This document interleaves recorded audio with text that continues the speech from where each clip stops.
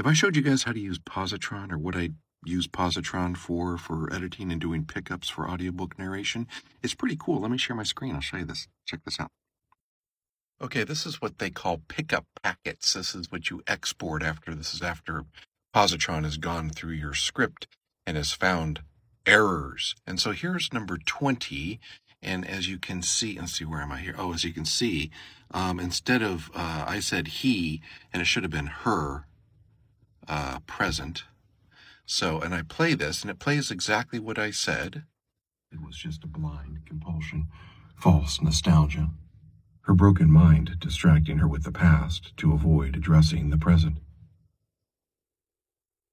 Now here's something very interesting. It actually made a mistake, because it said, I said he present, which is not true.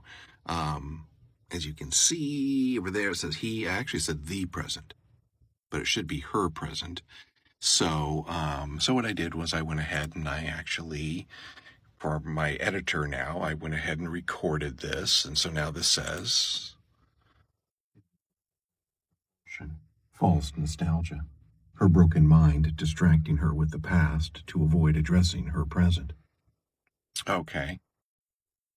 So this isn't a perfect example because, as you can see, for the very first time, I think, ever that I've noticed, Pozotron actually made a mistake there.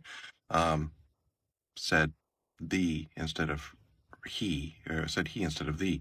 Anyway, doesn't matter. Point being, it works. I correct all these things. Each one of these things here is just another, I do this all in one file. So like this one right here, 17. We keep the old yearbooks in the basement archives, Senora Cortez said. And for instance, for that one, I said senor instead of senora. So I had to make that correction. And, Pozotron caught it, and fantastic. So it caught a different language, even. Caught a mistake in a different language. Yeah, so that's what I do. And I correct these. So I had 30 errors in 20 chapters or something crazy like that. Anyway, I make a lot of errors. I think I even had more than that. I don't want to get into just how many I had. Doesn't matter.